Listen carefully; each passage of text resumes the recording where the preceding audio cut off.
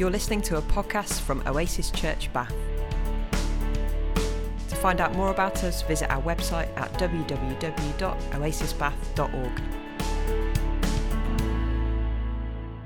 So yes, over the past few months, we've been looking at this series and asking this question, what if? We've been looking at some of the Jesus stories in Mark's Gospel and asking the question, what if? What if the world could be like this? What if life could be lived in the way that Jesus lived? What if our communities could be shaped by his example and his teaching? What if we could see the kingdom of God here and now? When he was asked to sum up what God required of his people, Jesus said this, quoting from the Jewish scriptures: "Love the Lord your God with all your heart, your soul, your mind, your strength, with all that you have, all that you are, and love your neighbor as yourself." And Jesus came not only to teach this, but to embody it, to live it out. And so another way to frame our question that we've been thinking about really is, what if we chose the way of love? We've been trying to explore this question. What if this calling to love shaped the way that we saw ourselves, our neighbours, our world? That's what we've been trying to do over these past weeks and months as we've looked at some of these stories of Jesus.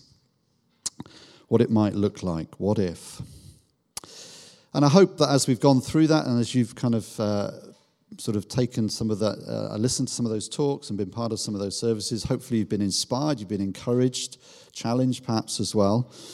But it may be that you've also felt a little bit uncomfortable perhaps at times. Maybe there's been a little voice somewhere in the background saying, yes, but. Because sometimes it can be hard to keep walking the way of love. Perhaps especially today, this week, as we try to come to terms with what's happened within our community. It can be hard to keep trusting when life is like this, when there's so much pain and sadness. And it can be hard to keep walking in the way of love when we feel bombarded with stories of human greed and arrogance and cruelty and corruption. As we reflect on the destruction of the planet. There are times, perhaps, like me, when you just feel you can't listen. You don't want to watch the news. You don't want to read what's going on because it's just too much. It can be hard to keep walking the way of love when we try to do the right thing and it just blows up in our face. When those who don't seem to care about truth and goodness and compassion are getting on just fine. It can be hard sometimes to keep walking the way of love. And so maybe as we draw to the end of our series, there is another what if lingering somewhere in the background, touched on by Jo last week, I think, in what she shared. And the question is this: what if it doesn't work? What if it's all a waste of time? What if, in the end, the kingdom of God is just a romantic ideal, but not something that could ever become a reality? What if it's all just a pipe dream? What if we're all just saying nice words to each other, but that's not the real world, is it? Which brings us to the last few chapters of Mark's Gospel. The final 3 chapters, in fact, in Mark's Gospel. Chapters 14 to 16. We're not going to try and look at all of those. But so far in Mark's Gospel, if you read Mark's Gospel, it kind of rattles along at quite a pace. A lot happens and things move quite quickly. And then as Jesus enters Jerusalem, things slow down. And then as we get to chapter 14, the pace really slows down, which tells us that these chapters are really important. This is where the story has been heading as Jesus finds himself in Jerusalem at the time of the Passover. Mark wants us to stop, to slow down, to really take note of what's going on. So chapter 14 tells the story of the Last Supper. It takes us to Gethsemane, where Jesus is arrested. We then read about how he's subject to a rigged trial before the Jewish authorities, and then about Peter, whose courage fails at the last moment and he ends up denying Jesus. And then as the narrative continues into chapter 15, Jesus is brought before Pilate, the Roman governor. He's sentenced to death. He's mocked, tortured, before being led out to be crucified in a show of Roman military might. This is what we can do is the message. So let's pick up the story now as Julia comes to read from Mark chapter 15, verses 33 to 47.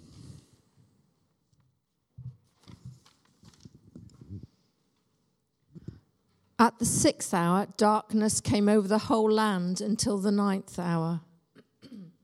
And at the 9th hour, Jesus cried out with a loud voice, Elohi, Elohi, lama sabachthani, which means, my God, why have you forsaken me? When some of those standing near heard this, they said, listen, he's calling for Elijah. And one man ran, filled a sponge with wine vinegar, put it on a stick and offered it to Jesus to drink. Now leave him alone. Let's see if Elijah comes to take him down, he said. With a loud cry, Jesus breathed his last, and the curtain of the temple was torn in two from top to bottom. And when the centurion who stood there in front of Jesus heard his cry and saw how he died, he said, surely this man was the Son of God. Some women were watching from a distance, and among them was Mary Magdalene and Mary, the mother of James the younger, and of Joseph and Salome. In Galilee, these women had followed him and cared for his needs. Many other women who had come up with him to Jerusalem were also there.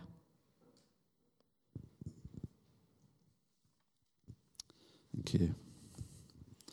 So this day that we call Good Friday begins with Jesus before Pilate and ends up with Jesus' body being hurriedly dumped in a borrowed grave. And through all of this, through the whole story, but here especially, with Jesus remained faithful to his calling. He kept walking, continued to walk the way of love until the very end. We can see that in his care for his disciples, at that Last Supper he shares, as he tries to prepare them for what's to come. We see it in the way that he goes to Gethsemane and then allows himself to be taken, setting aside his divine power, refusing to resort to violence. Then in his agony on the cross, Jesus quotes Psalm 22 in that cry of desolation, my God, why have you forsaken me? But that's not just a convenient soundbite. Jesus has got the whole of the psalm in view, which means that ultimately this is a cry of faith in the God who has not despised or disdained the suffering of the afflicted one. He has listened to his cry for help.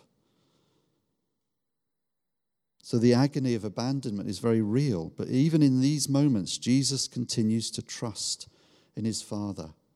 At some deep level of his being, somehow he holds on to that faith. So Jesus remains faithful to the end, living out and embodying his own challenge to his disciples, which Joe again reminded us of last week, setting aside his own agenda and literally taking up his cross. So Jesus walks and then staggers the way of love to the very end. But what good does it do to him or to anyone else? Because we know that this isn't the end of the story, it's hard for us to appreciate just how desolate and void of hope Good Friday is as it unfolds in those dark hours outside Jerusalem. And it is dark and it is bleak, literally dark, for 3 hours. Even after he dies, the humiliation continues.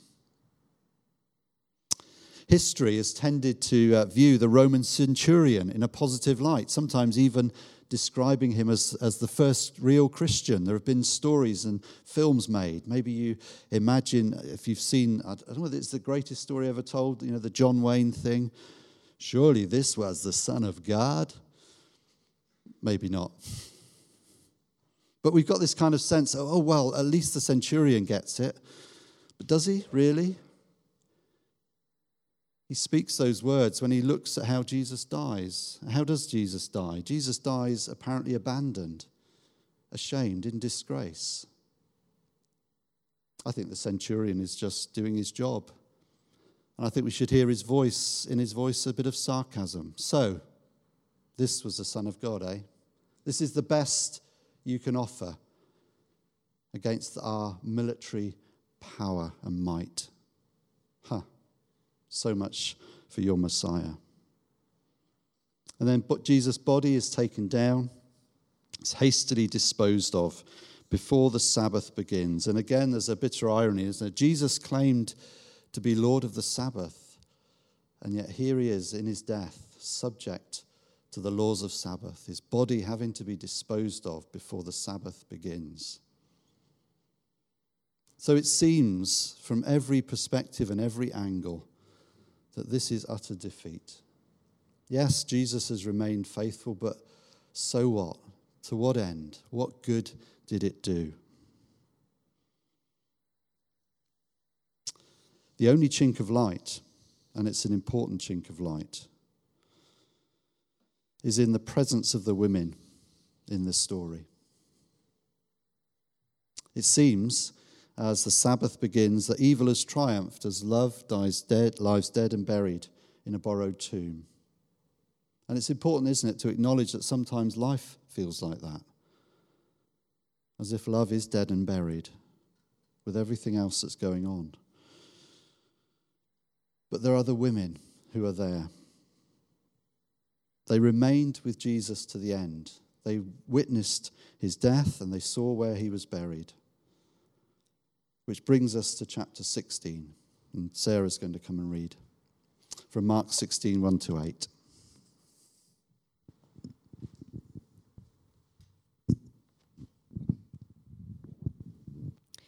When the Sabbath was over, Mary Magdalene, Mary the mother of James, and Salome bought spices so they might go and anoint Jesus' body. Very early on the first day of the week, just after sunrise, they were on their way to the tomb, and they asked each other, "Who will roll the stone away from the entrance to the tomb?" But when they looked up, they saw that the stone, which was very large, had been rolled away. As they entered the tomb, they saw a young man dressed in a white robe, sitting on the right side, and they were alarmed. "Don't be alarmed," he said. "You are looking for Jesus the Nazarene, who was crucified. He has risen. He is not here. See the place where they laid him. But go, tell his disciples and Peter, he is going ahead of you into Galilee.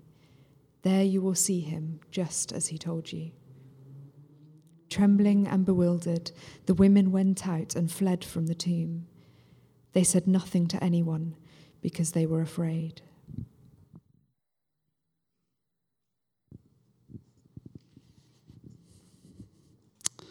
Thanks, Sarah. When Jesus was transfigured, in that moment where he met with Moses and Elijah on the Mount of Transfiguration, and then again as he prayed in Gethsemane, he was accompanied by his three closest friends, Peter, James, and John. But now, on this first day of the week, they're nowhere to be seen. Instead, there are three women, Mary Magdalene, Mary the mother of James, and Salome. They will be the ones who will be the first to witness Jesus' resurrection.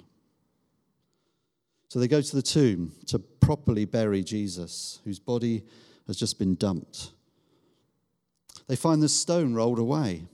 The tomb is empty, and a young man announces that Jesus has risen. He is not here. The powers that be have not had the last word. And this changes everything. And it brings us to our final question in this series. What if love wins? What if, after all, despite everything, what if love wins? And once we've read these opening verses of chapter 16, then our whole perspective on Mark's story of Jesus changes. As we go back into chapter 15, it doesn't gloss over the harsh realities of what's happened, but it enables us to see that what happened was, what seemed to be utter defeat, was in fact glorious triumph. Easter Sunday shows us that the faith expressed in Psalm 22, that conviction that God will not abandon his servant, those words which Jesus takes for his own, that faith has not been misplaced. And it's not just the story of one man overcoming death, of the vindication of one of God's faithful servants. It's a sign that there is a new world coming. It's the confirmation that in the end, love wins. Not just in the life of this one man, but always and everywhere. Other New Testament writers go further in exploring the significance and the meaning of Jesus' resurrection. They help us to see that Jesus opened a door into eternity that can never be closed. But in terms of the story that Mark wants to tell, this is what he wants us to hear. That following Jesus is the way to life. These final chapters in Mark's gospel are the outworking, the proof, if you like, of those words of Jesus that we were thinking about last week. Whoever wants to save his life will lose it. But whoever loses his life to embrace the good news of the kingdom, as Jesus did, will save it. This is the way to life. So what if love wins? And what if we lived our lives believing that nothing done in the name of love is wasted? What if we believed, really believed, that the way of love is the path to life? As we turn back to those words in Mark chapter 16 and look at what the young man says to the women, we notice that it's not just an announcement, but it's also an instruction. Jesus says, go and tell his disciples and Peter. Why the and Peter? Well, this is a reversal of what's just happened, isn't it? The disciples, first of all, fled, but Peter was the one who stuck with it. And yet in the end, his courage fails and he too runs away. So this is a reversal of what's happened.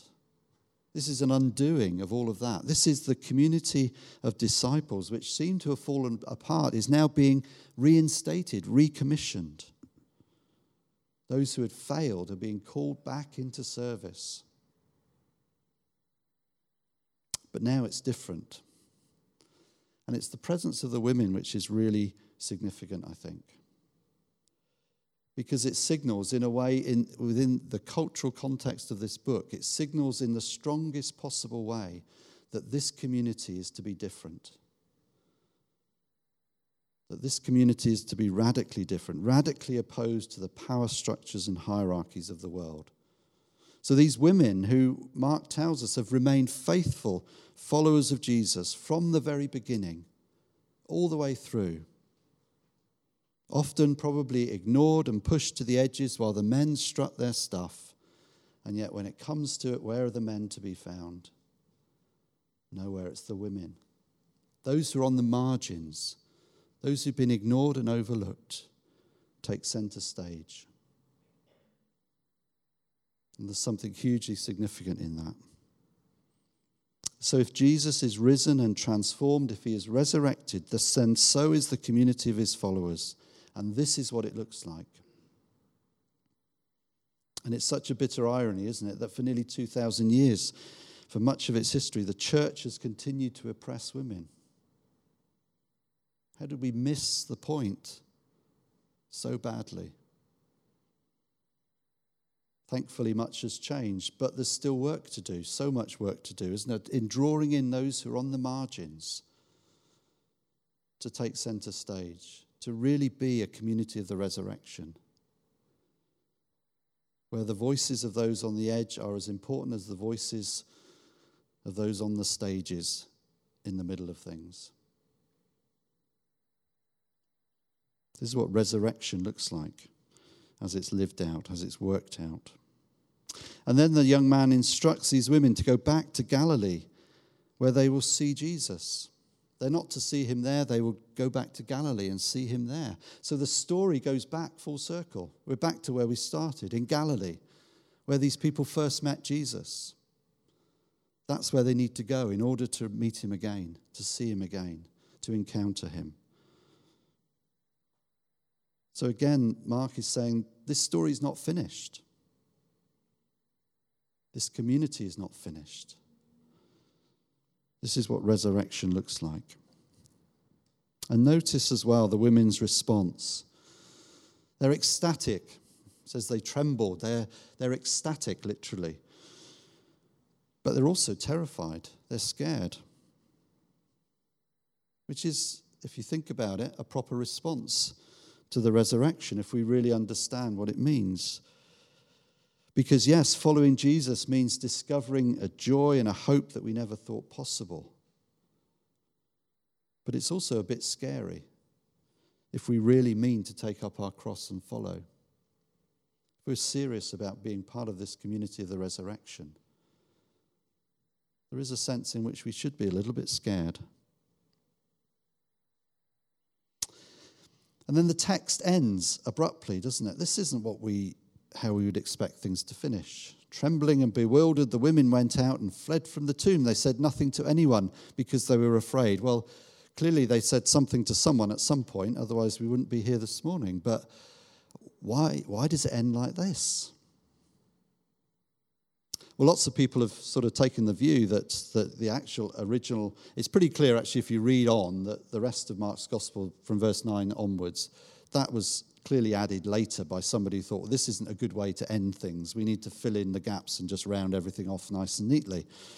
So it's kind of pretty obvious really that was what happened. But a lot of people think that actually maybe what happened here originally was that the end of Mark's Gospel just got lost. At the end of the kind of manuscript, the scroll was just lost and never recovered.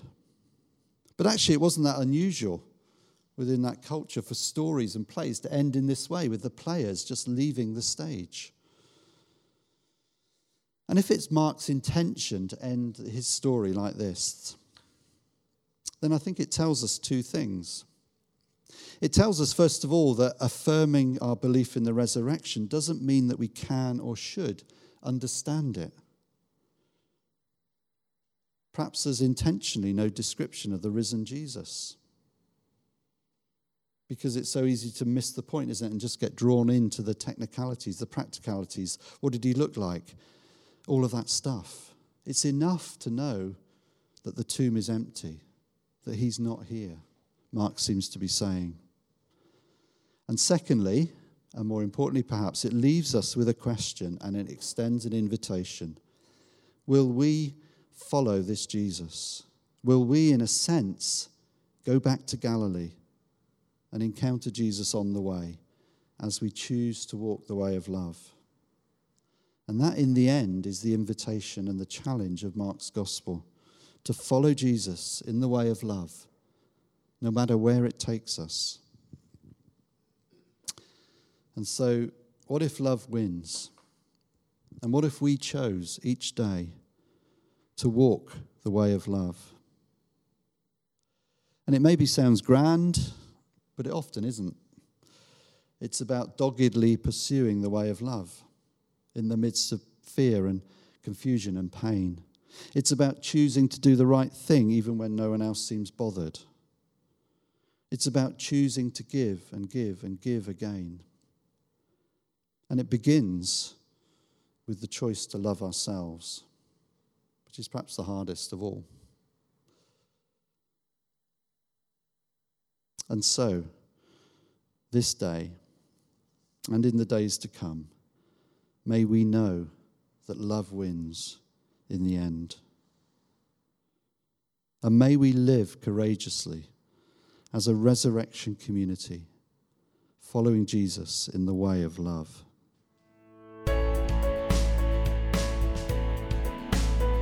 You're listening to a podcast from Oasis Church Bath. To find out more about us, visit our website at www.oasisbath.org.